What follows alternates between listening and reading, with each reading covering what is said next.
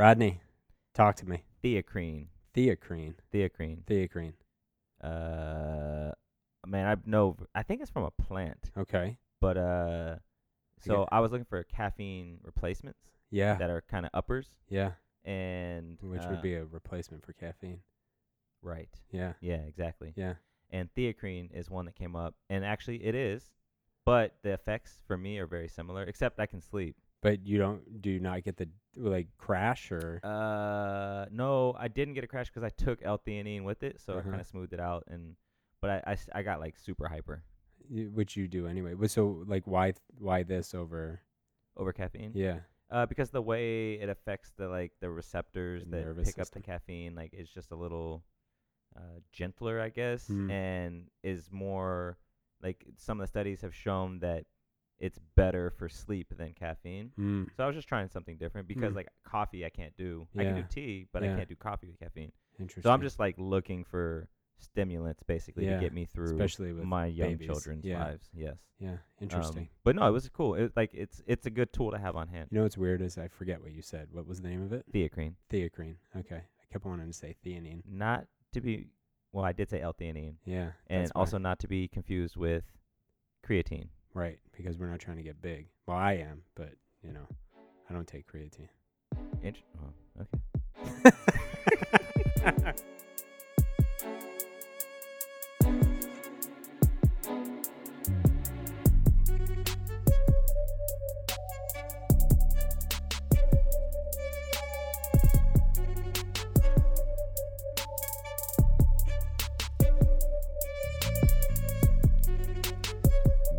Hi, ladies and gents. I am Brenda Nova, a past guest here with Keith and Rodney, and I'm very pleased to introduce today's show. We warmly welcome you to the More in Common podcast, a place that explores the fact that we have more in common than that which divides us by anchoring humanity in compassionate conversation.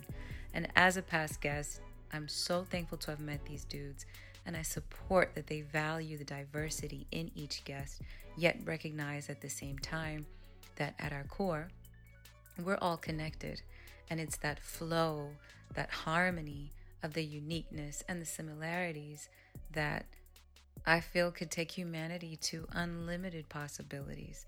And I really appreciate that they touch on not only thought, but emotion-provoking topics. So I know you'll enjoy today's show. Now, to find all things More in Common, visit their website at moreincommonpod.com. There you'll find more episodes, merchandise, blogs, and of course, if you like what you hear, give them a like in your favorite podcast app and leave them a review, and make sure to share. So this is season 2 of 2020, and they've dubbed it A Decade Possible, and season 2 is entitled Discovery. So today's episode is with Jewel, and here these gentlemen touch on yet another thought and emotion provoking topic regarding mental health, specifically in Black communities, Black men in Black communities. And here Jewel will touch on what his practice offers, generational trauma, spirituality and its influence, healthy masculinity, what that means, and much, much more. So sit back, relax, and enjoy today's amazing conversation with the Jewel.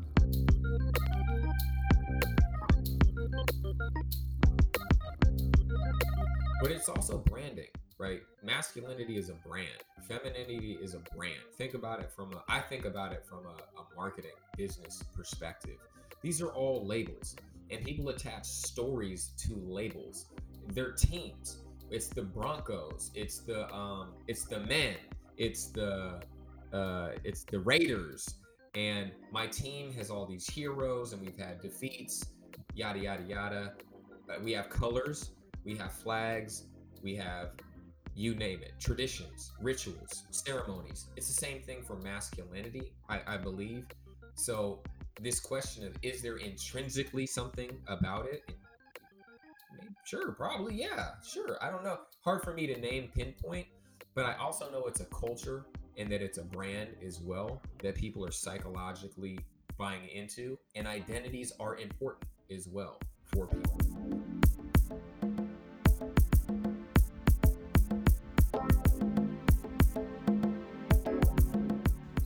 right, here we are. We are sitting here with Jewel Love. Jewel, how are you today? Doing great. Jewel is a licensed psychotherapist and the CEO of Black Executive Men. His company helps Black men in corporate America find inner peace. They do so through psychotherapy, medication management, and corporate wellness programs. That's a lot of goodness, Jewel. A lot of good. Absolutely. Can't wait to get into that. Welcome to the show. Thank you. We're glad to have you. So, Appreciate it. real quick, and I don't know how quick this is going to be. I think this is going to be a long one. But on our show, we've actually spent a lot of time talking about mental health and mental illness. And we've actually discussed, especially if we go back to one of our previous episodes with Kwame, the challenges in managing mental health specifically for Black men in the Black community. Now, being that you focus a lot on this, very curious to dive into that and understand like what is unique about, mental health for Black males and what challenges are faced within the community that maybe make it more difficult to manage it from your perspective. Yeah, good questions. So not all the time, but I did some research that said Black people typically want to, actually it wasn't typically, it's 50-50. 50% want to see another Black clinician, and then 50% don't want to see. They want to see a clinician that's non-Black. But that leaves that 50% that want to work with a Black clinician, and there's just so few Black clinicians, especially Black male clinicians or clinicians of color, that really could be bridges to help more Black men and men of color come into therapy in the first place. So I think one of the main challenges is just not seeing a lot of Black male therapists or men of color who are therapists in the industry, and for Black men in general thinking that's not something that we do. So I think that's a big piece and a barrier. I also think it's a cultural piece. It's looked at as a very white and Jewish communal cultural practice, which originally it is. Other cultures and Black community and African community have other forms of healing and talk healing, but this unique approach, more recently does come out of the white and Jewish community. So there's been a bit of, and for a lot of Black people, more than a bit, but around apprehension. We saw the whole movie Get Out, and one of the core villains was a psychiatrist. This is the highest you get in our field. This is a medical doctor that has additional training to prescribe medications, psych meds, and was using it in this. There's like archetypal themes within American culture and Black American culture. And that's been one about medical establishment misusing their power to run devious schemes, testing, things like that. And so they pulled that card in that movie. Why? Well, it's because that narrative already runs deep as far as a deep-seated fear in the Black community. So I think there's that as well of, am I going to be A, misunderstood, B, misdiagnosed, C, consciously kind of, or I should say maliciously treated in this healing process, what's meant to be a healing process. And how will I know, because a lot of trust comes in to mental health.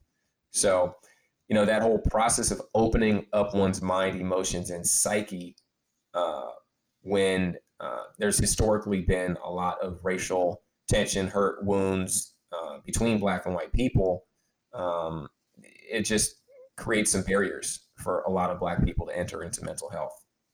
Have you found, or in the research or just in your conversations within the community, what have you found about even just some of the, just like going even deeper into the stigmas against talking? I mean, because I think about my family specifically, like us talking about issues and the potential weakness that uncovers, and then like even so that was kind of taboo, let alone considering talking to someone outside of the family. a therapist, a head shrinker, as we called them growing up. Like, no, like you're not gonna do that. What do you have any more information or thoughts around like what that is or where that's coming from? I mean, I think you named it. There's a couple of probably pieces that come to mind. A, you don't share the business outside of the family. B, if you speak to a therapist, you're crazy. Crazy meaning um, you're mentally unstable in a way that is actually culturally foreign to being Black. Um, those terms such as bipolar and depression, um, I think probably until more recently, I have not heard that used a whole lot in the Black community. So crazy can often mean a departure from even being Black. I know that sounds weird, but this is more on a cultural level, as in we don't do that, kind of a thing. So if that's you, then you're different from us. We don't understand you fully anymore. And there's a piece around, managing your Blackness, which that comes into Oh, it, mental health, and what you can do or say to be included in the cultural Black norms and what will put you outside of that. So I think that's a piece, managing one's Blackness, that component. Also, managing one's masculinity, if we're talking about men specifically, and you named weakness as being perceived as weak and that being a challenge to one's male identity. Will they be included?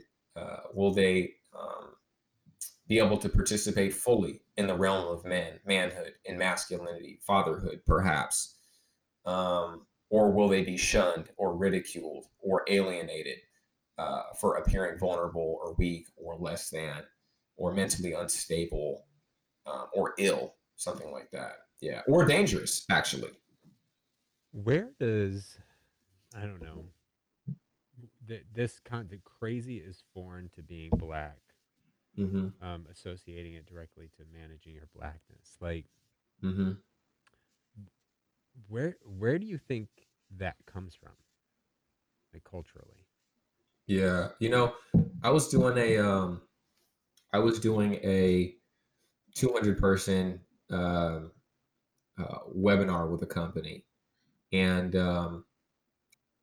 somebody, well, at least that's what I was told, how many people were on the line. It's kind of hard to tell with these webinars. You can't really see exactly who's Who's there on paying my attention? end. Yeah. Yeah, who's paying attention or who's, but that's what I was told. So it's like that stuff. And somebody chimed in, um, and they said, I'm African, and mental health or mental illness doesn't exist where I come from. And how I took that is not that it doesn't, like, people don't actually have mental illness, but um, maybe taboo to for discuss or sure. acknowledge that in the collective psyche it doesn't exist um, for them. So I think there's, definitely something going right back to Africa. Now, you're going to have healers from African lineages and teachings and healing communities and African Americans that are in touch with African spirituality, and they could probably cite all these ways in which mental health is looked at as, maybe, yeah, like a health concern, or there's something spiritual about it, like that person has a spiritual gift or perspective for the community, but not as far as just the Western terminologies, how they're used out here. Um, I think those are Is that what you meant earlier when you said in the lineage, or in the lineage of Black culture, there are alternative ways of managing it that may separate it from the white and Jewish cultural practice of mental illness, mental health. So it separates there first. um, yeah, I'm not too familiar. I'm familiar with some things like, some West African spiritualities, Mm-hmm. Ifa, Voodoo, lightly, just very, passingly. But they do have certain methods and remedies for when somebody is ill. probably, and including some, mental illnesses and mental challenges. Different herbal remedies, different spiritual remedies, different rituals, etc. But I'm not as well versed um, in exactly what those are, so it'd be hard for me to say. But I know, growing. So I'm biracial, white mom, black dad. So spending time in with my dad's family and in the black community, that's just not something that we would talk about. Mental health. I think if mental health things came up, what I perceive them now, like drug use, maybe somebody was addicted to crack cocaine or alcohol, or somebody was just always lacking energy, like constantly, no energy, very negative in their outlook. We wouldn't call it depression, and we wouldn't call it, we didn't even call it addiction. Um, we would just say they're tired, or you just gotta keep going. Or, you just say things like, I don't know, I was just looking back at, like, we definitely talk about AA meetings. Like, that's definitely woven itself into the black community, A and NA. But that same language, it just wasn't, it, it wasn't, it wasn't really there. And it's coming What now. about? Yeah. I was just going to say, What? Yeah, go ahead. what lets me know there's a difference is because there's currently a trend around black mental health now. So we see, Kanye West talking about bipolar disorder. We see Common talking about love addiction. We see Taraji, from Empire talking about there's a crisis of mental health, not, lack of energy, not like just, social fears, but mental health. So those clinical words are actually starting to be used, which come out of the field of clinical psychology, more so in the black community. People are naming trauma specifically as trauma, not just being hurt inside per se. Although that would be a step in, I think, the right direction as well. So I didn't hear that when I was growing up. The internet wasn't as popping how it is now. Millennials hadn't quite come of age yet. Now you got Gen Zers, and they're just more open to talk about mental health in those terms than they were when I was growing up.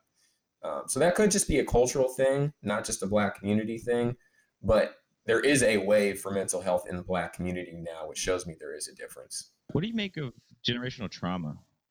Like Keith just brought that up there, and I would say the black community in America's got a lot of different things going on, going back to slavery.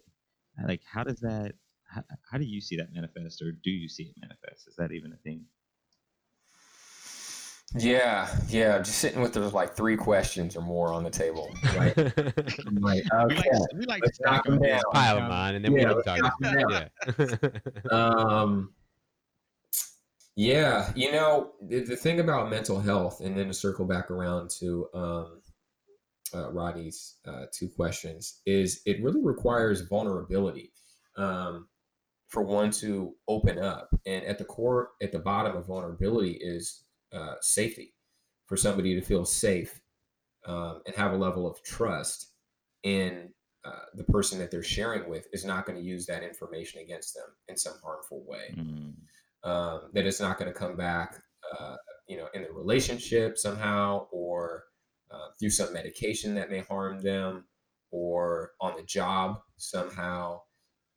It really requires that that's established. And just going back to race relations in this country, there's been so many actions and reasons for mistrust to occur. I mean, we're just, slavery ending 150 plus years ago, but then you have segregation ending, and just 70, 60 years ago, 60 years ago, not even. So you have people alive, that are still have that very real visceral experience and what that was like on a social level.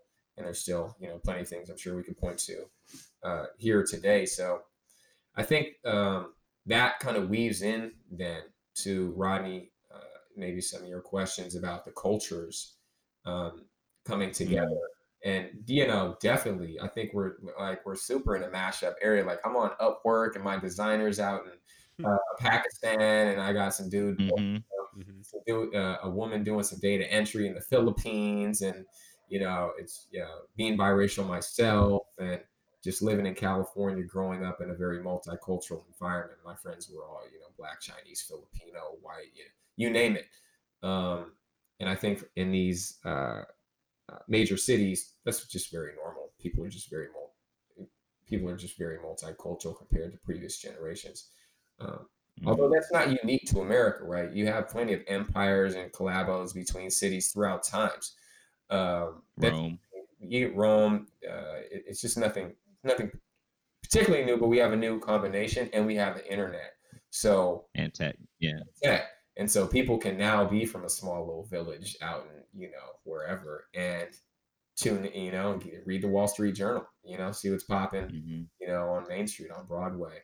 So I think people get to learn about these mental health concepts and learn about them in ways and voices that speak to them, which leads to not exactly to the intergenerational trauma piece, but more on the solutional focus. And I'm down to go back there. Is a Black Executive Men. What it does is it's really an amalgam of a lot of different concepts that come together that speak to my specific audience. If it was just like Main Street healing, it's like, okay, who's that speak to? I don't know. It's very general.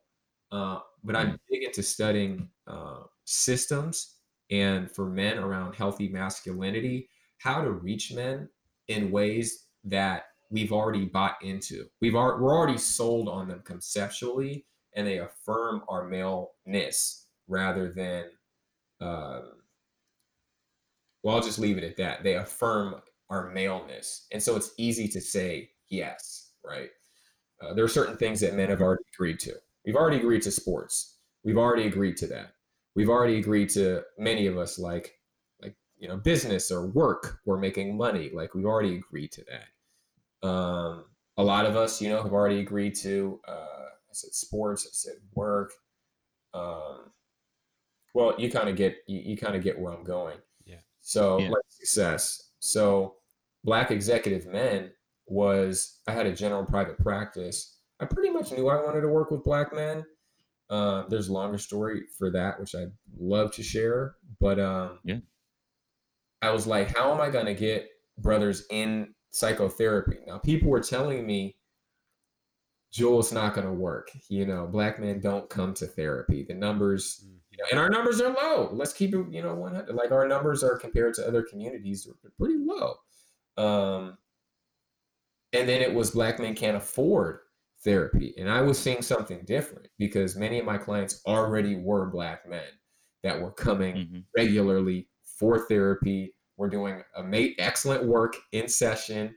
We're paying for it, or their corporation was paying for it. Their insurance was reimbursing them for it. And I was seeing something different. So I niched down with Black Executive Men. And so with that brand, you don't even know what I'm selling with Black Executive Men. And I say selling because it's business and therapy. Capitalist society, you gotta make a dollar, gotta pay that rent check, that mortgage bill. And I'm here to thrive for sure. And I've always been business minded. My father's an entrepreneur. So I was like, what's gonna hit? Like, what's gonna smash? And I want to create a name for myself in the psychotherapy industry and in the Black community. Contributions to both. I want my name to be in both books. And the healthy masculinity industry, which is just kicking off right now. We're in like a second wave.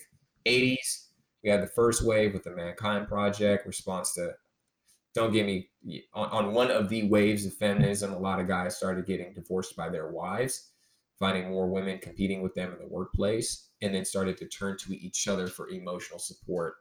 And then that movement kind of got co-opted, died down by more of the hard-hitting extremists. They would call them men's activists. men's rights activist community, and then that's how that community got dubbed.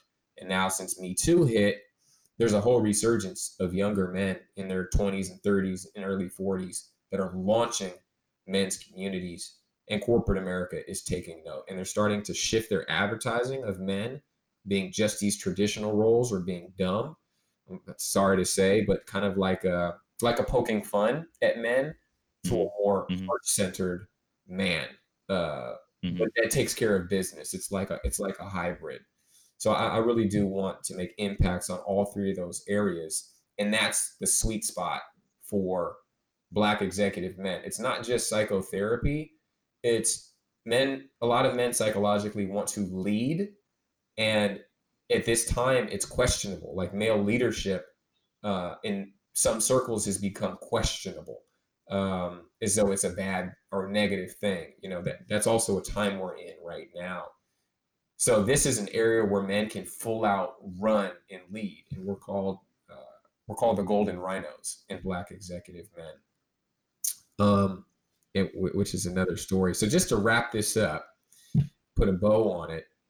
Um, this is bigger than individual psychotherapy. What I'm up to, it's about how do we make this culture of psychotherapy not just about therapy, but I'm creating a hybrid culture that includes brotherhood, corporate success, and mental health as kind of a redefinition of Black maleness and manhood. And, Black maleness and manhood is an industry. When you look at the porn industry, uh, that's not really controlled by Black people, how our sexuality and virility is looked at, but it's worth so much. And when you look at sports, it's mainly the same thing. We're not the owners Mhm. most times of those teams, but our Blackness and maleness it's harnessed, and it's got a high dollar price tag on it. In many circles, it's Super high. the apex um, around masculinity, especially when you get into like the physical arena. So this is looking, at it being another lane and adding a healing component in addition to what those lanes already are. So there's a much bigger mission focused agenda that I have and that Black executive men has toward healing. Yeah. That there's easily 30 questions. I I just wanted to get it out. I'm like, okay, we wanted got to some get places to go in this conversation. Questions before they got asked. I know we're No, going in like, a direction. Yeah, you we're teed it up. we're there. Yeah. I think for one, like I think the first one I wrote down, I want to start here is healthy masculinity. Like you talked about wave one. Was wave two kicked off by Me Too, or did it kick off prior to Me Too? Where would you say it kicked off?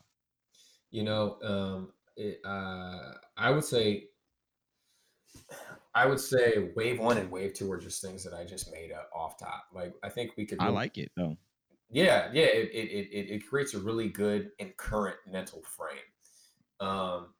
But I just want to provide a little context around that and then jump into it to answer your question, yes. But the context is we're looking at male identity formation, rites of passage, initiation. So this is ancient archetypal. When I say archetypal, I mean what's happening and alive on the unconscious, collective unconscious realm, individual unconscious realm in the level of the quote unquote soul, which is for me one and the same. And that connects to Jung's interpretation of the psyche. So that's all ancient and that's universal. No matter what culture you go in, there's like some kind of rites of passage or cultural norms for maleness and manhood, identity formation. So then you get to America, Christianity's been a big part of that. And then you get the 60s and there's kind of like a breakdown, of looking at Christianity maybe to the go-to of that identity formation. You get Eastern influences coming in, a lot of Buddhism, Hinduism comes in, and the psychedelic scene comes in.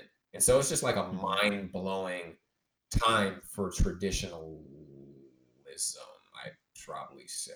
And we probably lean more toward the white community is what I'm referencing right now. I can't necessarily speak for the Black community on that one. It's just not what I'm fully referring to. Right. But then you get today, or the 80s, same thing. I think more in the white community, there was like this conscious questioning around like vulnerability, masculinity, relationships with women, um, in the workplace, at home, gender roles, and kind of the freedom to do so, and the cultural leanings to do so.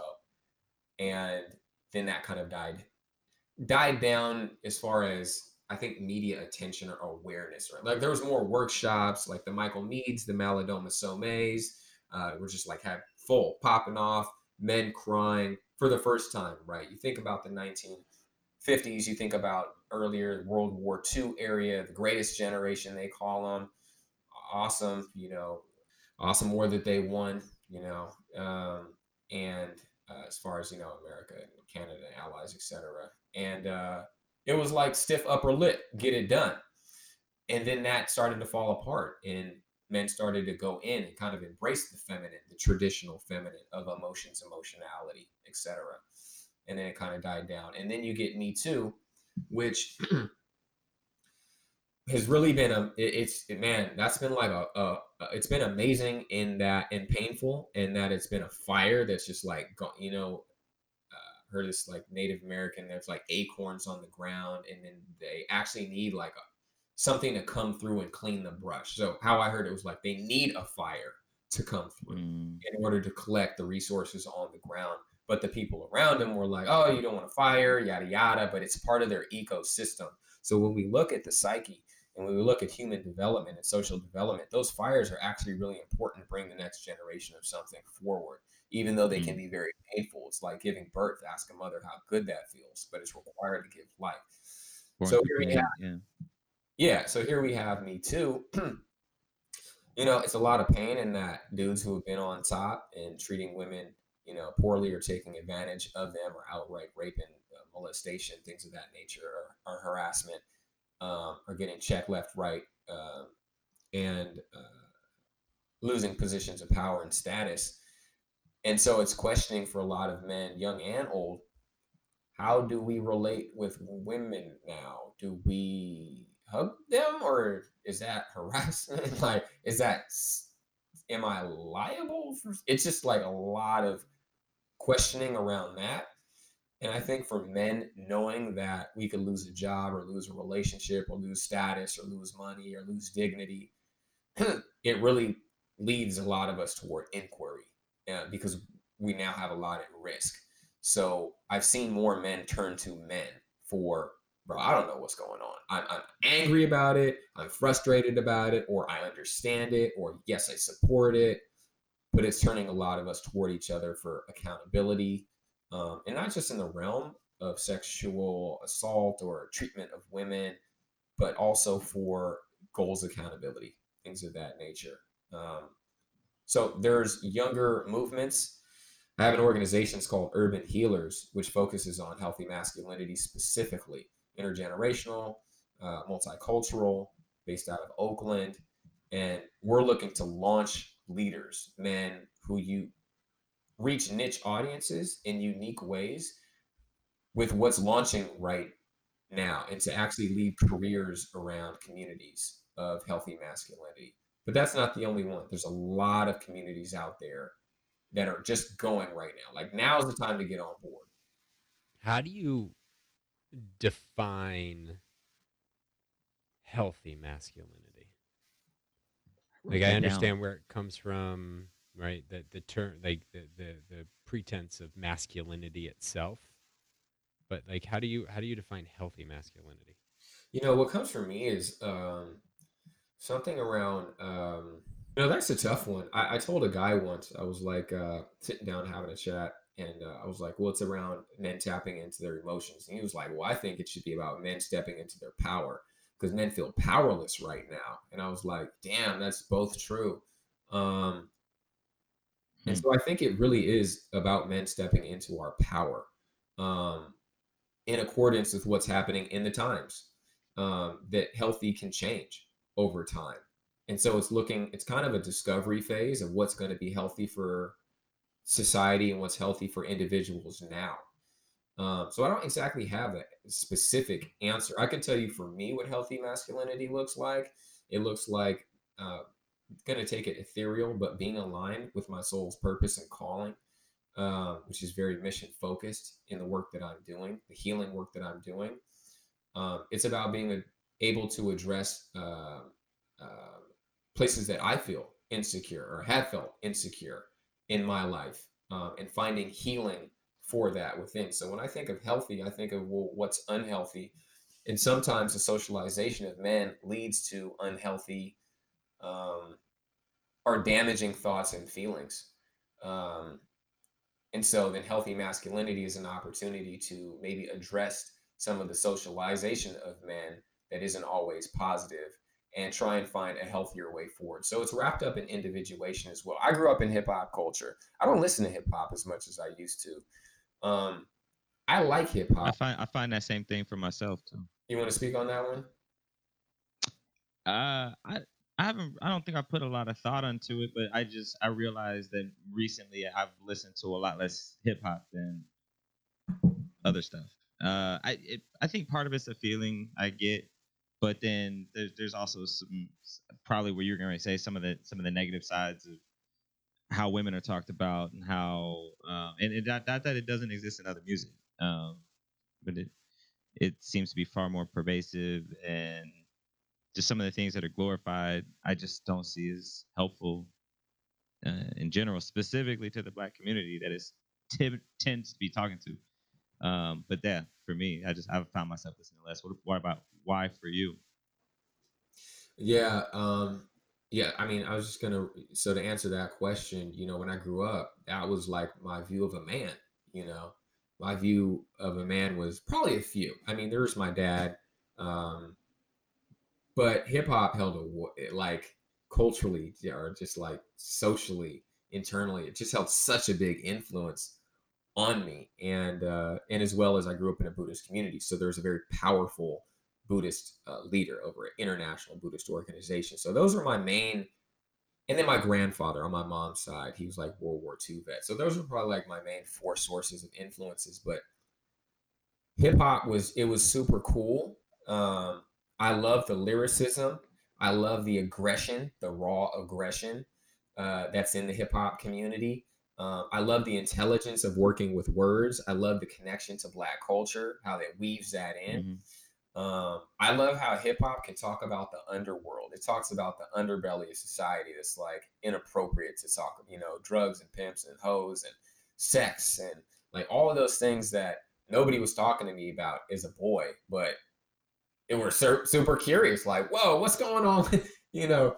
I got aggression. Like, oh, dope. This is where I can talk about it. Where I can take it out. Yeah. Yeah, I'm coming into my sexual power. The on switch is flipped on, and it's going. I'm in junior high school, etc. Where can I talk about it? Hip hop, Black community, Black culture. It's like that's the place where it's like that was the Black history, culture. That was the place that it was welcomed and accepted on some level socially. So that was really awesome for me. But now, I still have that aggression, not in the same way, but driven. Like I'm super driven, and I found a channel for it that feels super rewarding for me. So my outlet is really in business and in my work and in helping my clients, things like that. So I found what feels like a really healthy outlet for that aggression and for Black culture and for male identity formation.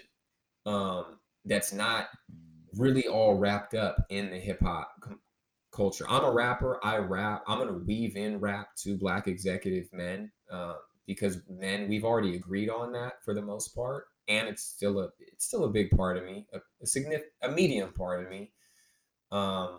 But I've just found outlets for those psychological pieces of me in other places that feel more resonant with who I actually am inside. Yeah.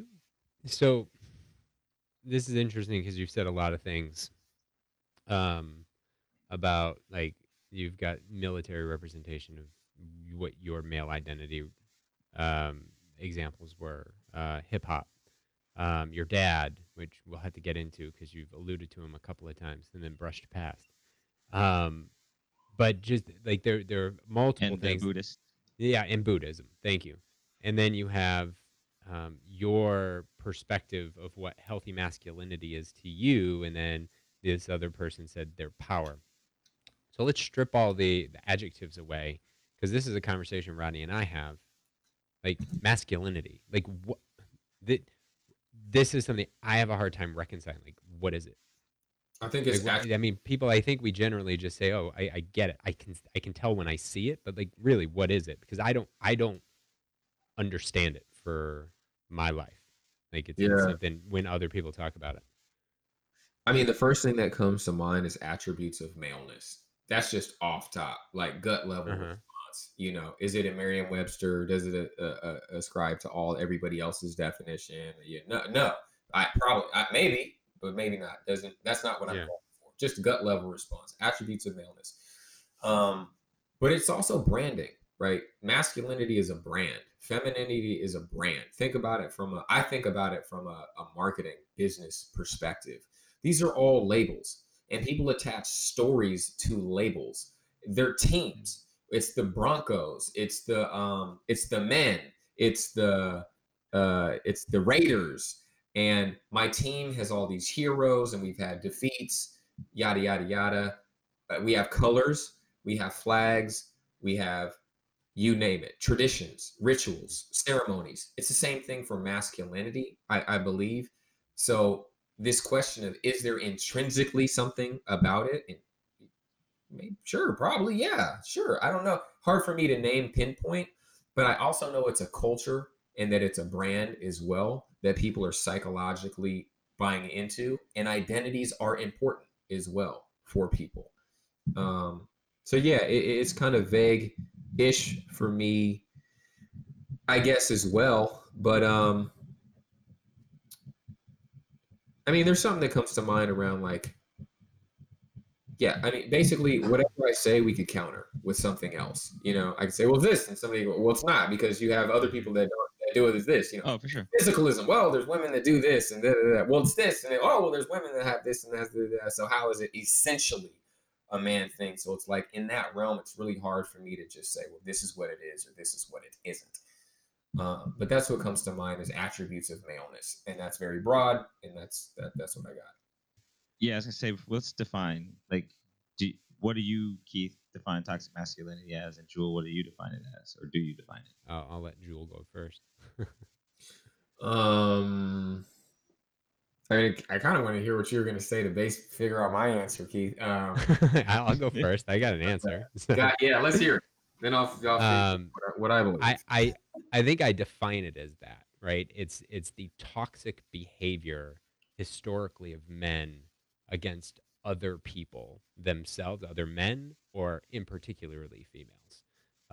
This idea that I'm a man, I need to be violent, or I need to be aggressive, or and I wrote down aggression from your perspective, because I think you're using it in a different way, and I wanted to ask you about that, but we'll get to that.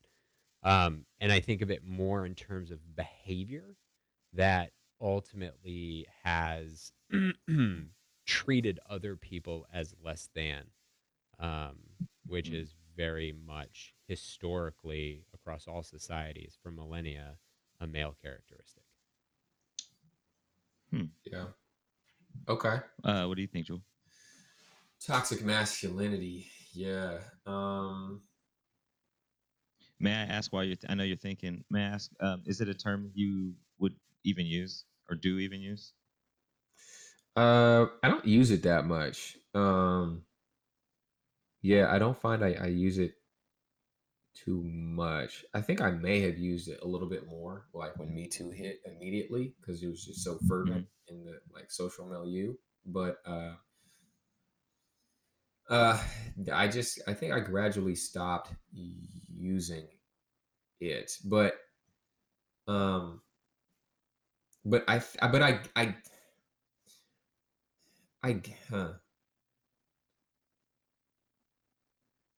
yeah, I think for me around toxic masculinity, I think about social structures. Um, that would lead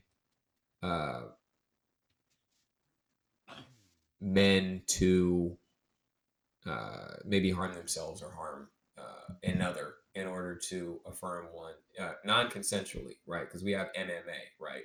We pay money to see men hurt each other. They sign up to get in the ring together. That's right. Oh yeah, And women do the same, right? and women do the same. So, Yeah. So there's a market for that. It's not inherently bad or wrong, but it's consensual. Right. So yeah, maybe just the non-consensual ways that we've been socialized to harm one another, or for men harming other people or ourselves. But I guess I also think of it in terms of, for me, it kind of does come back to like the healing of why is it that it has to be weak for a man to reveal that he is, struggling with something in life. And so I guess I think of it more in that terms these days as I do about men's treatment toward women. But that's a huge part of it. I mean, I think that's an interesting addition, like the harm to ourselves by repression because of cultural norms that say don't speak up about yourself, right? I think that's I like that addition to it. I think that's a really good insight. Well, I wonder, when you were talking about masculinity, Keith, or you're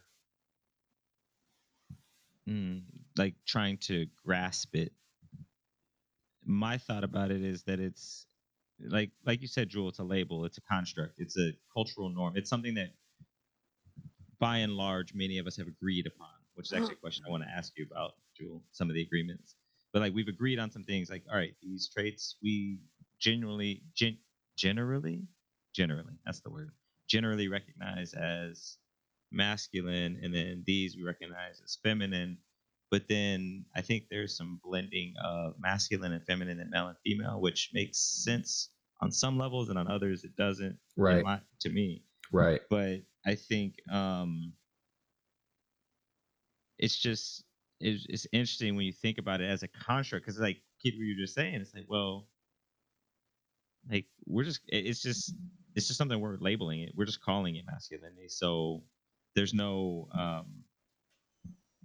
it's so that we can conceptually understand what we're seeing. But it's not necessarily limited to that in any state or form, and it's hard for me to explain that because it's a very abstract thought. But this has been a really awesome abstract conversation, which I love abstract conversations. I have to, I don't know, Jewel, if you wanted to, I have to take a pivot.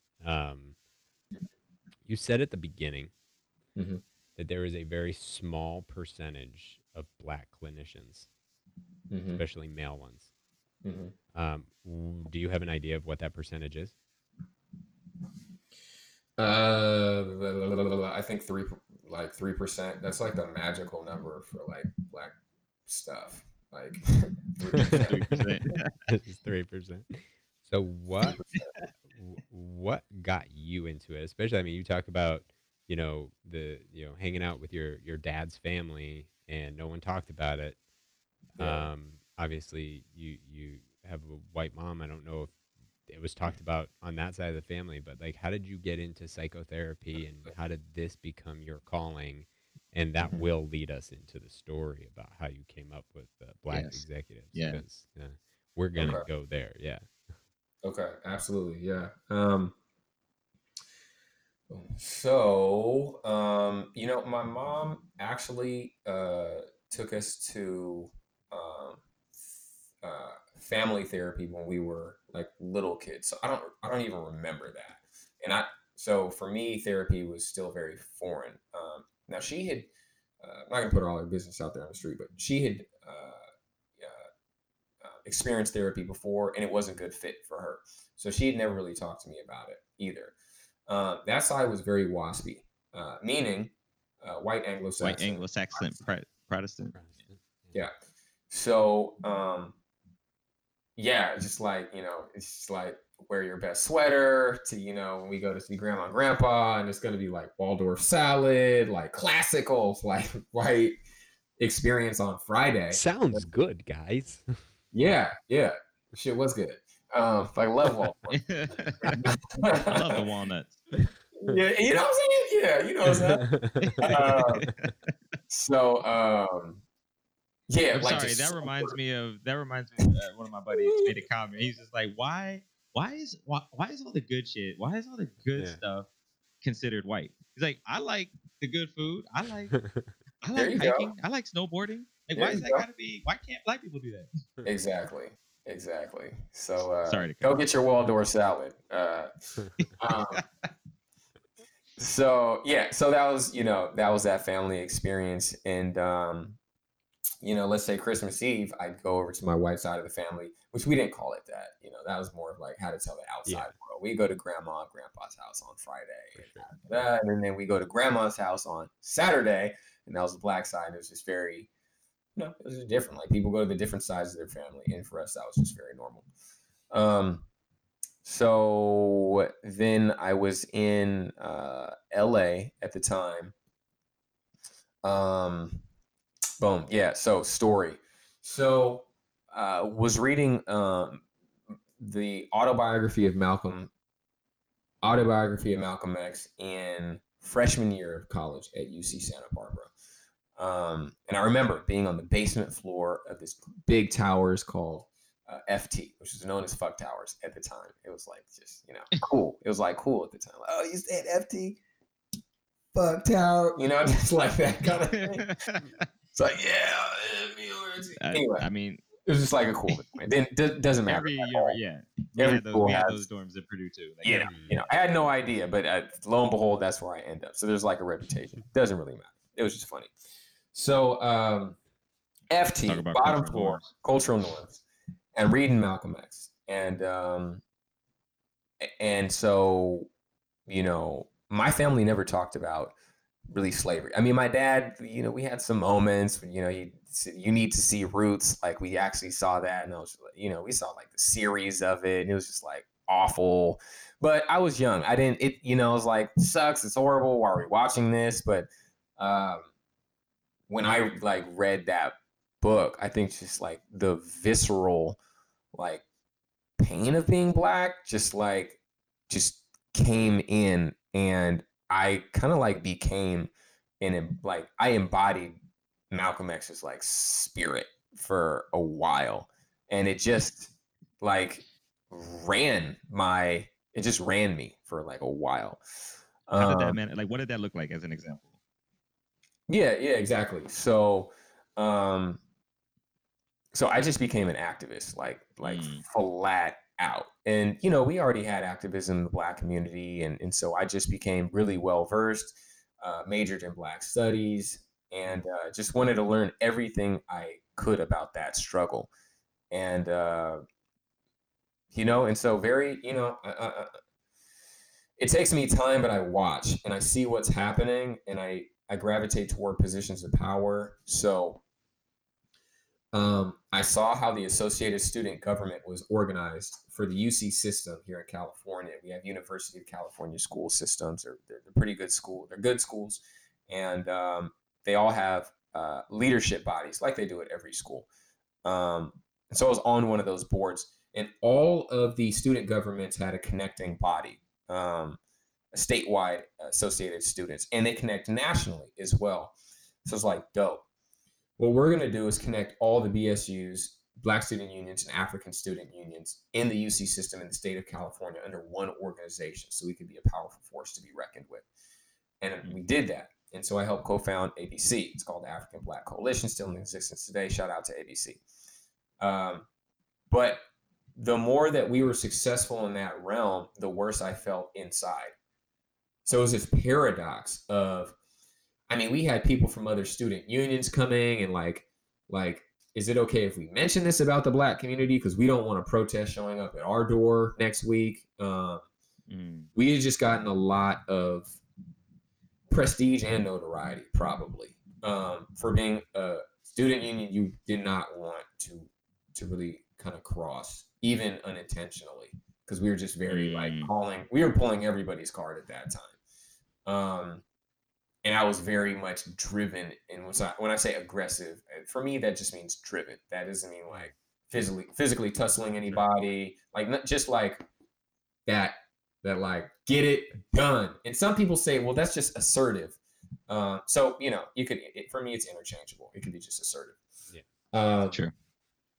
So that happens, and then I'm like, you know what? I've reached success here, and I'm feeling bad about, like, I'm feeling worse inside than, it's just not helping. It's like getting worse. So there's this paradox of external success and internal failure or something. So I went on, more of like a spiritual pilgrimage, and I went to do that in Los Angeles. The last place you think you would go on a spiritual pilgrimage. So I that's don't know, where man. I am. Like, I'm one There's step a away lot from of 'em. full woo woo out here. Yeah. Like, That's true. Touche. Yeah. Do You got the do you Agape think? Spiritual Center, the yoga community in Santa yeah, there's a lot Monica, of. Yoganandas, this But ashram. you would. I mean, coming from the Midwest, like my family, I'm Christian family background, but it's like, don't go out to the land of the heathen. Like that's about to fall into the ocean. Like they're all. There's no nothing good. So yeah, I could, that take I could get for sure. Okay. Water every time I talk to Rodney. Yeah, Just it kidding. boom. Do you There it think is. your growing Something up right. around Buddhism helped you go to that place easier? Probably, maybe. Yeah. Yeah, definitely. I was already open to Buddhism. So Yeah. it was probably, I was never close to it. It was always like the principles and the concepts.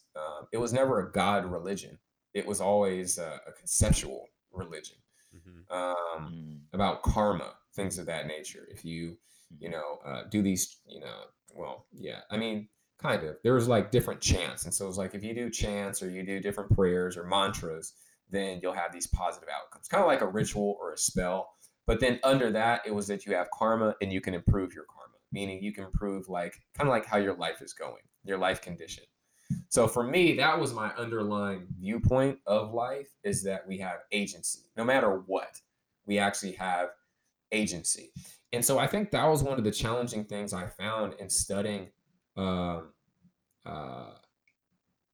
some of the Black literature. And when I saw like Black slavery, I was like, no, there's no agency. Like, this is some bullshit. Like, these people were slaves, bro. Like, there was no, it wasn't about do this chant and, what is it? You be peaceful as a slave. Like, this shit, it broke it broke that religious like understanding. I was like, wait a minute. There's another whole universe happening over here where people don't have choice or etc. And so for me, that was so like shattering and so discombobulating and angering to think that, damn, like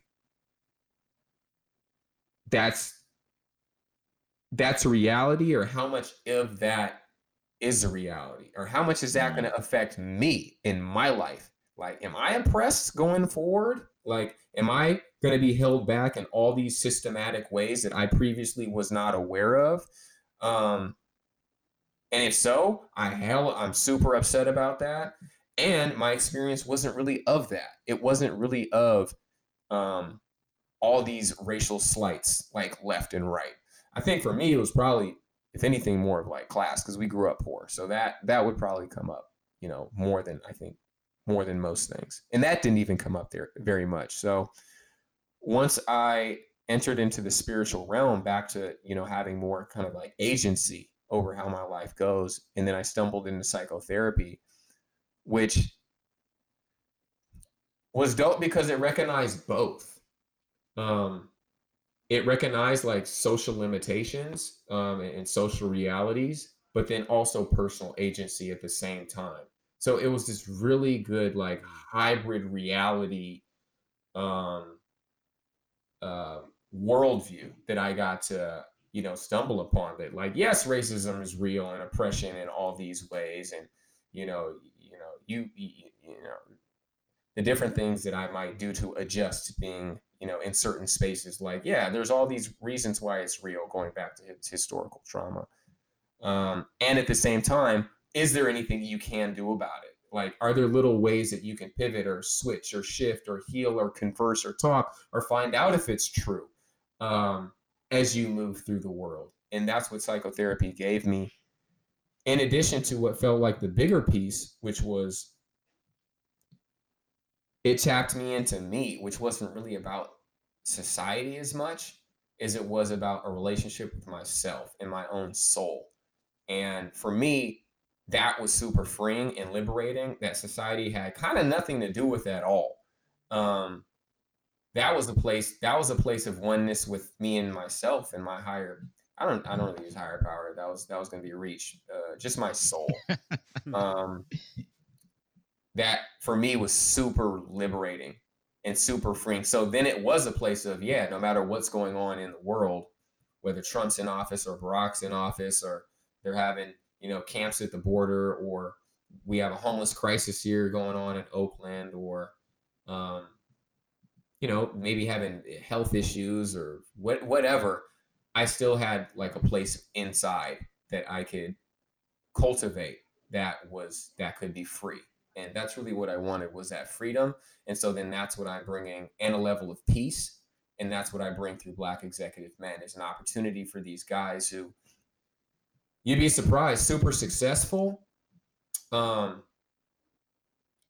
Maybe they were the one that made it out of the hood or their family, and now they're just like killing it in corporate America, or just doing really well. But they never really got the education of going inward and seeing what's in there. How did that childhood, parent being on drugs or poverty or abuse or sexual abuse, or racial trauma, how did that all affect you, or flat out mental illness, right? Mm-hmm. And giving a space for them to have that level of freedom and peace, and saying that it's possible. Yep, even with what's going on, you can still have freedom. Yes, you can still have peace. Yes, we're willing to hold that. And that's kind of where the Rhino comes in. Our one-word slogan is charge. And the full out thing is leading the charge for healthy masculinity. So then there's a greater mission I was alluding to earlier. But there's a level of assertiveness it takes actually with what's going on in society, to find and maintain one's inner peace. Wow. Mm. Wow.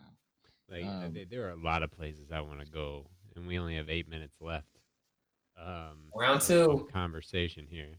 Well, I was Like, thinking we're listen. probably gonna have to have you back, because there's a Listen. lot in what you just said. Yeah.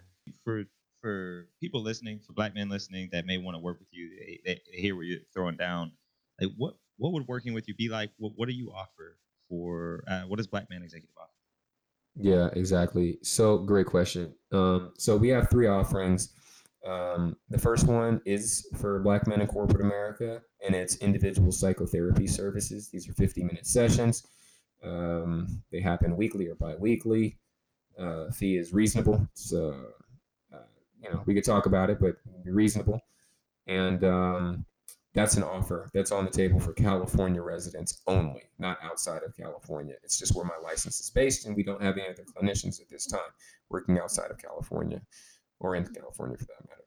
So that's one thing. Number 2 is the Golden Rhinos. So that is actually a community for healing for Black men in corporate America that we're going to start doing some seminars soon. So you can visit at www.blackexecutivemen.com. It's spelled exactly how it sounds, blackexecutivemen.com. And then just go on the Golden Rhinos link and just stay updated that way, get some info. But really looking to build that community out with brothers all over the United States, if not over, across the pond in Europe and possibly in some other continents as well. But to lead the charge for healthy masculinity and really channel our efforts in that way, but toward healing.